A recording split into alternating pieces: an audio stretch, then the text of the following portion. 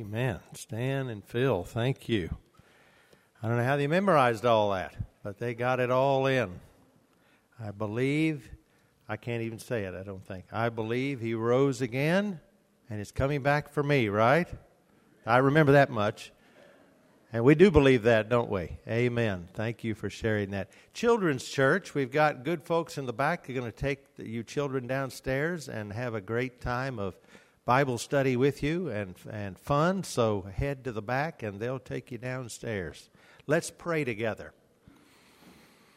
Father, we are so grateful that we don't have to be blown about, thrown about by every wind of doctrine, every new fad, every new idea that comes along. We can know what we believe based on the authority of your word. And we know there is no other sure word other than the Bible. And so thank you for giving us the written word that brings us to the living word, Jesus. And we pray that today, as we open its pages and let you speak to us, that it'll be very clear to us what you wanted to do with the Gospel of John and what you wanted it to produce in the life of every person who reads it and understands it. We thank you so much for inspiring it, for protecting it, for bringing it down into our hands today.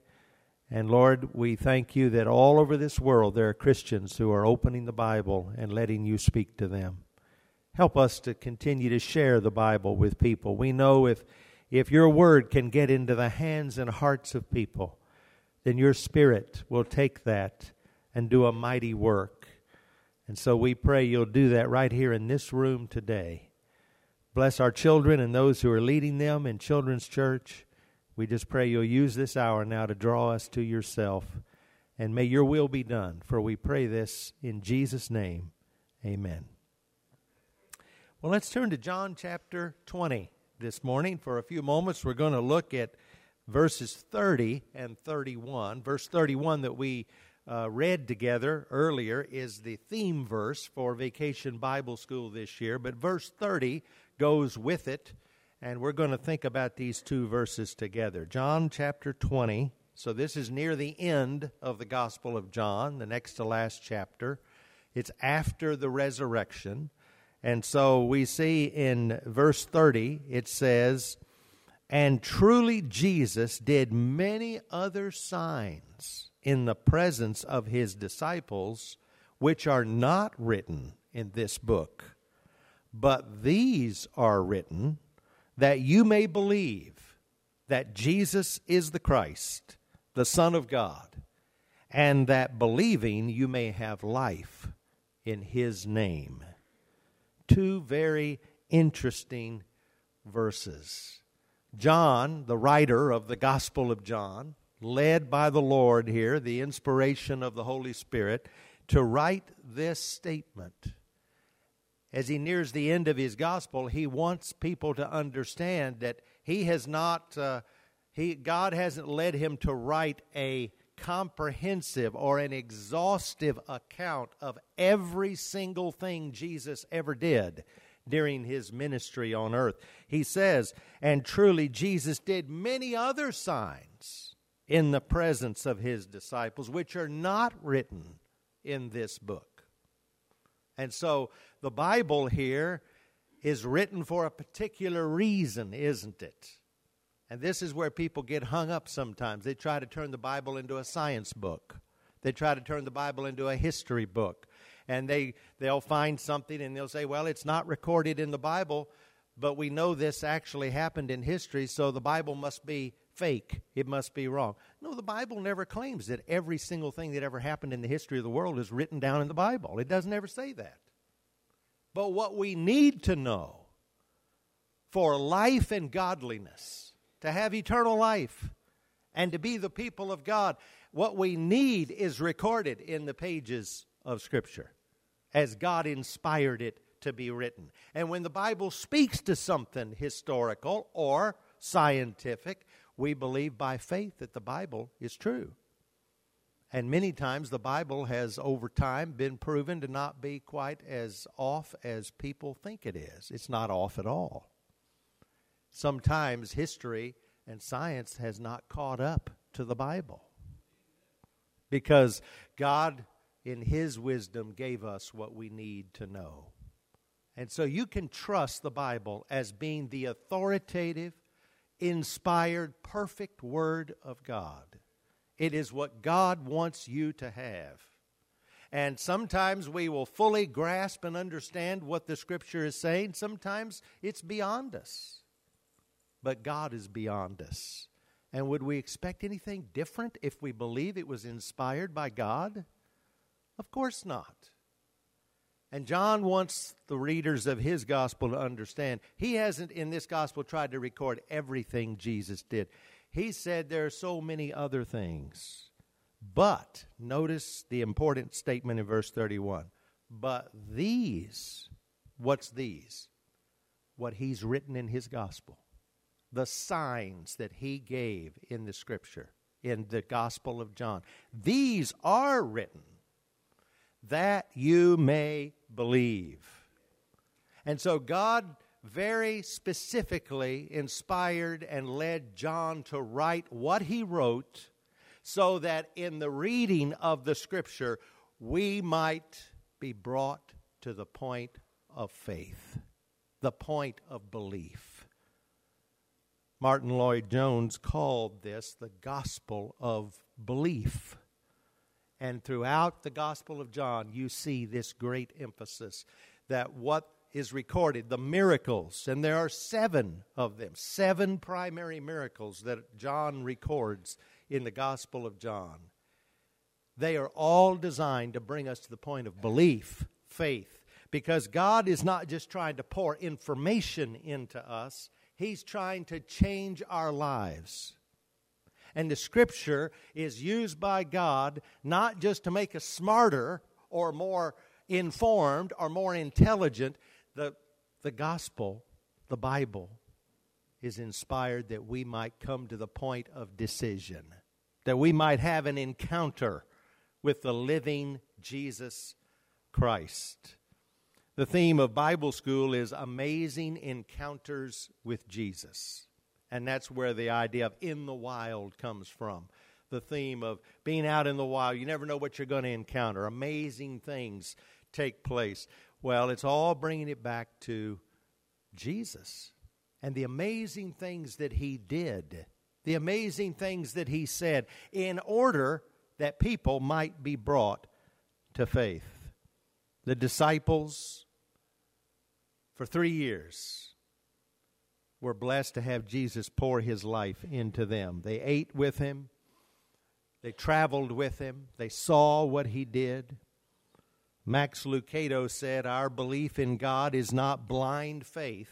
Belief is having a firm conviction something is true, not hoping it's true.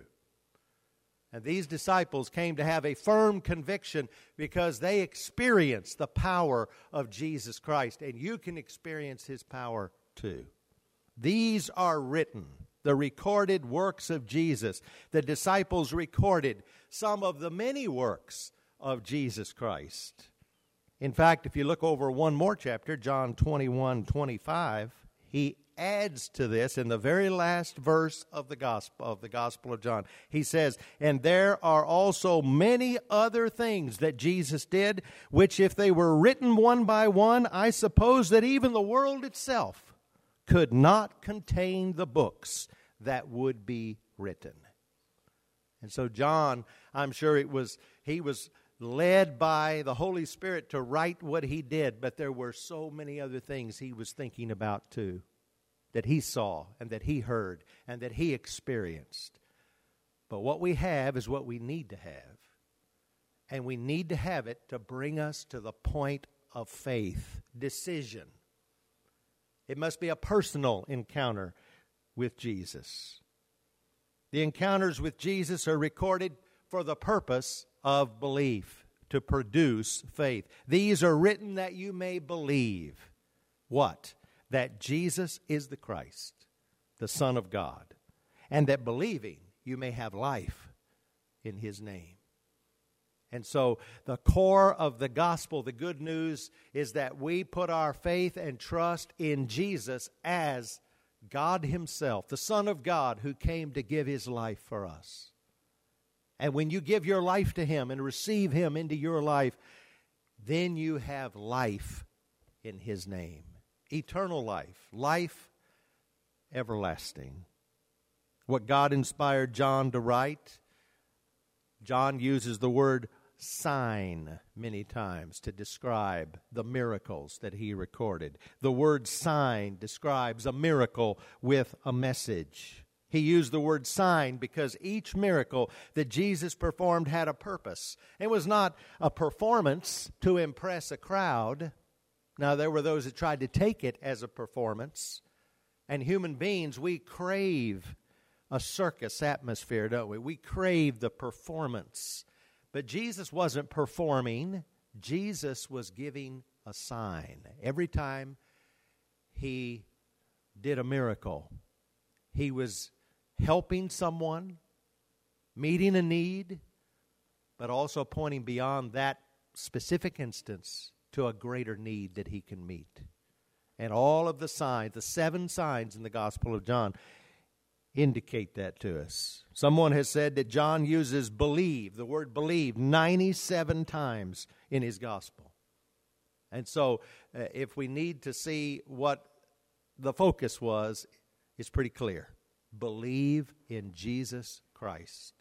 Put your faith in him. Put your trust in him. The word believe means to put your whole trust in or on someone or something. That's the word that is used. And so to believe in Jesus is not just to believe that he existed, but it's you saying, Lord, I'm putting my life in your hands. I'm believing in you. I'm trusting upon you. And now I am going to give my life to you. And when we do that, we have life everlasting.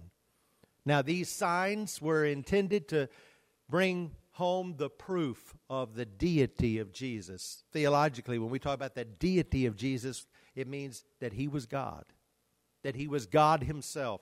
And that's how the Gospel of John starts out, isn't it?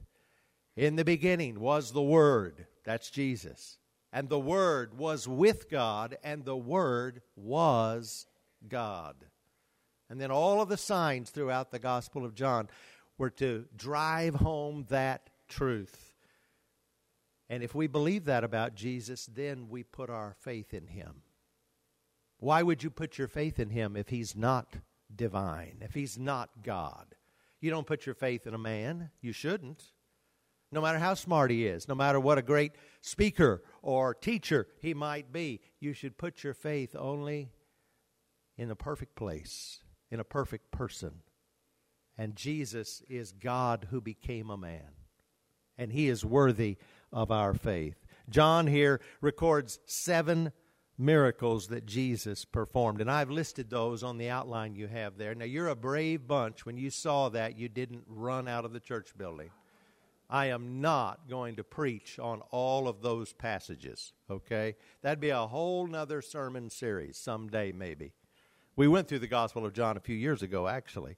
But I'm just going to run through them briefly and just point out what the sign was trying to accomplish. The first of those signs, the miracle of turning water into wine at the wedding of Cana, John chapter 2, verses 1 through 12. This miracle represented the power of Jesus to change a sinner's life into a new creation. He could take something that was empty or lacking, something that was old, and bring about something that is brand new. This beginning of miracles, it was called the beginning of miracles in John 2:11. This beginning of miracles did Jesus in Cana of Galilee and manifested forth his glory, and his disciples what? Believed on him. That sign produced belief. The second one, John 4:43 to 54, the miracle of healing the official's son. This was a nobleman's son. And this is where Jesus spoke the word of healing. And the man believed Jesus. And when he was on his way home, he got word that his son was already healed. Just because Jesus spoke the word. And he had put his belief, his trust in Jesus, that if he would just say the word, that his son would be healed. And that's exactly what happened. The result of this miracle is stated in verse 53 of John 4. The nobleman believed, and his whole house. Salvation came to this man and to his family because of this sign that Jesus performed. He proved he was able to heal the sick from a distance. Not just to heal, but to heal in such a miraculous way, they had to know only God could do something like this. The third sign or miracle, John 5, 1 through 9, the miracle of healing the paralyzed man, the paralytic. The man had been a cripple for 38 years, and Jesus healed him. And just like Jesus healed that man, Jesus can take human beings who are destroyed by sin, and he can take us and make us whole. He can make us well. There is nothing that is beyond the power of Jesus to accomplish. And so in your life or in the life of somebody that you know and love, if you think they are so far beyond repair that there's nothing that can ever change their life or restore their life, Jesus can do it. He has the power to do it. It doesn't mean that he can erase everything that they've ever done, but he can erase their sin. He can forgive their sin. They may still live with consequences on this earth, but they can be forgiven. And God can transform their heart and give them a new life. He can give them eternal life. There's nothing that is beyond his power. In John 5:17, my Father works hitherto, it says in the King James, and I work. And in verse 18, very importantly, it says the Jews understood that Jesus was making himself equal with God. So they understood that in these signs, these miracles Jesus was doing, that it was not just the act of healing a particular person, but it was demonstrating who he was, that he is God himself. And they were terrified at that because he was not what they were looking for. He was a threat to their control, to their power, to their agenda, to their way of life. And Jesus will disrupt, but he will change your life for the good. Don't be afraid of the power of Jesus to disrupt your life, to alter your life, because you're not going to lose anything compared to what you're going to gain. Don't be afraid of what Jesus can do. And then the fourth of those signs, John 6, 1 to 14, the miracle of feeding the 5,000. This is recorded in all four of the Gospels. A multitude had followed Jesus up into a mountain. The Bible says there were 5,000 men, and that would be plus the women and the children. And Jesus, of course, took almost no food at all, just a tiny amount of food brought by a little boy, and he turned it into enough, didn't he? Jesus, in doing so, wasn't just saying, I can feed people, as wonderful and important as it is to feed people and help with the physical needs of people. He was saying, I am the bread of life, and if anybody comes to me, they'll never be hungry again, spiritually. I can give you what will make you a living person, and you don't ever have to be afraid of life or death or eternity. And then the fifth of the miracles, walking on the water. He came to them walking on the water, John 6, 16 to 25. The disciples had worked and labored all night long, only to row about halfway across the Sea of Galilee. And then they saw the Lord walking on the water toward them. And Jesus calmed their fear during the storm. And once Jesus was in the boat, they were immediately to the other side. Remember that story? Jesus demonstrated his power over nature itself. And the lesson, of course, is that when we struggle in life, Jesus is there with us. And when he gets in the boat with you, you don't have to be afraid. No matter how much the wind may be howling about you, he can take away whatever you're afraid of. And He can make you go through the storm and bring you safely to the other side. And then the sixth sign or miracle, John 9, 1 through 41. He healed the man born blind, a man born blind from birth. Jesus made some mud and put it on his eyes and told him to go wash it off. And when the man did as he was instructed, he was healed. But he also found opposition from the religious leaders of Israel because they didn't like Jesus. They didn't care that the man had been healed miraculously, that his life had been made better. That was the last thing they were concerned about. It was all about themselves. They were a bunch of narcissists. All they cared about was me, my, and I. And so this man, healed by the power of Jesus, he went and did what Jesus said. And then Jesus went and found him because he knew that he had been rejected by these religious people, these religious leaders. He went and found him and he said to him, "Do you believe?" There's that word again. "Do you believe on the Son of God?" And the man said, "Who is he, Lord, that I might believe on him?" And Jesus said, "It is he who is talking with you." And the man responded, "Lord, I believe." And he worshiped him. He went and he personally found that man and helped him come to the point of belief. Jesus is coming to you.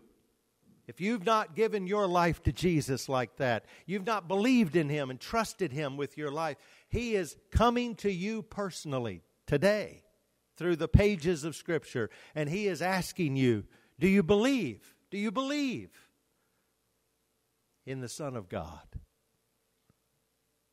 And I hope your answer is, Lord, I believe. There is life in His name. Sinners are spiritually blind, and Jesus opens the eyes of those who are sinful, and that's all of us, so that we can see the truth and be set free. And then the seventh sign, it's hard not to preach on these, isn't it, as you go through them. The seventh sign, John 11, 1 through 44, the miracle of raising Lazarus from the dead. You remember Lazarus being raised from the dead, don't you? They sent word to Jesus. His sisters, the Lazarus sisters, sent word to Jesus. Our brother is sick. Lazarus, whom you love, is sick. Please, Lord, come and heal him. And Jesus did what? He rushed right out the door and went right down there. No, He waited. He waited several days. And Lazarus died. And so when Jesus heard that he had died, He wept. Because He loved Lazarus. He loved those sisters of Lazarus. And when He went, they weren't too happy with Him. They said, "Lord, didn't you get the news that our brother was sick? Why didn't you come?" Have you ever felt like that? "Lord, why didn't you stop this from happening? Why did you let this happen?" Well, because Jesus wanted people to believe. And so He raised Lazarus from the dead. And in so doing, He demonstrated that He had power over physical death, but He also has power over spiritual death, doesn't He? And He was about to go to the cross and die for our sins. He entered into death for us. And in rising from the dead, not to die again, but eternally risen from the dead, He now can deliver us from the power of death and hell. Anyone who will believe upon His name.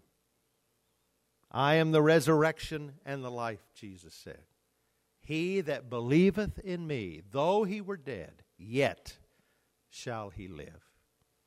Do you believe? Do you believe in Jesus? And so those are the 7 signs. And then following chapter 11, you get into the rest of the book of John, which really covers the last week of Jesus' life, most of the rest of those chapters.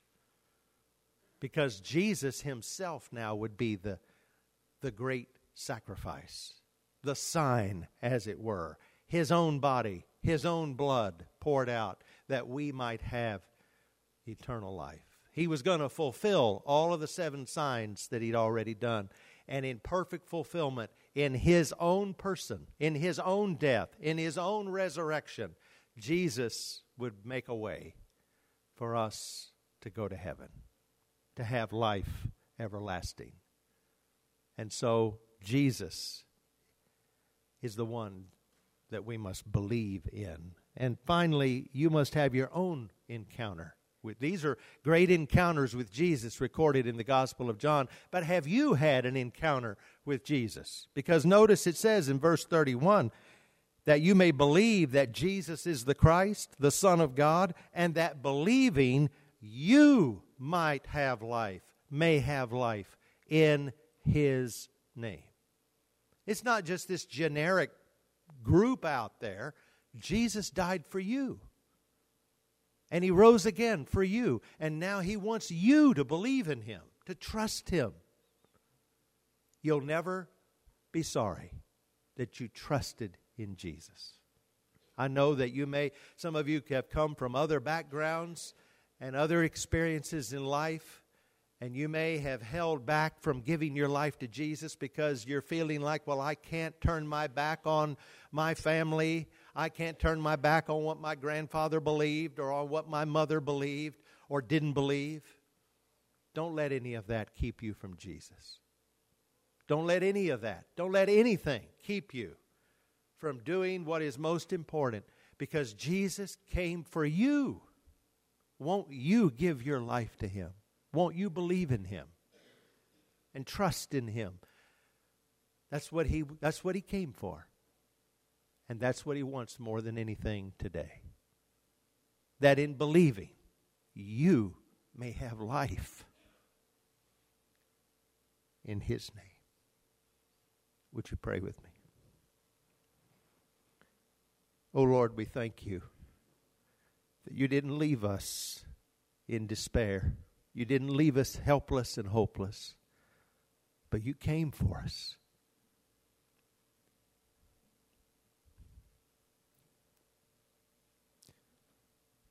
We didn't deserve that. We don't deserve that. But Your love was so great, You came anyway.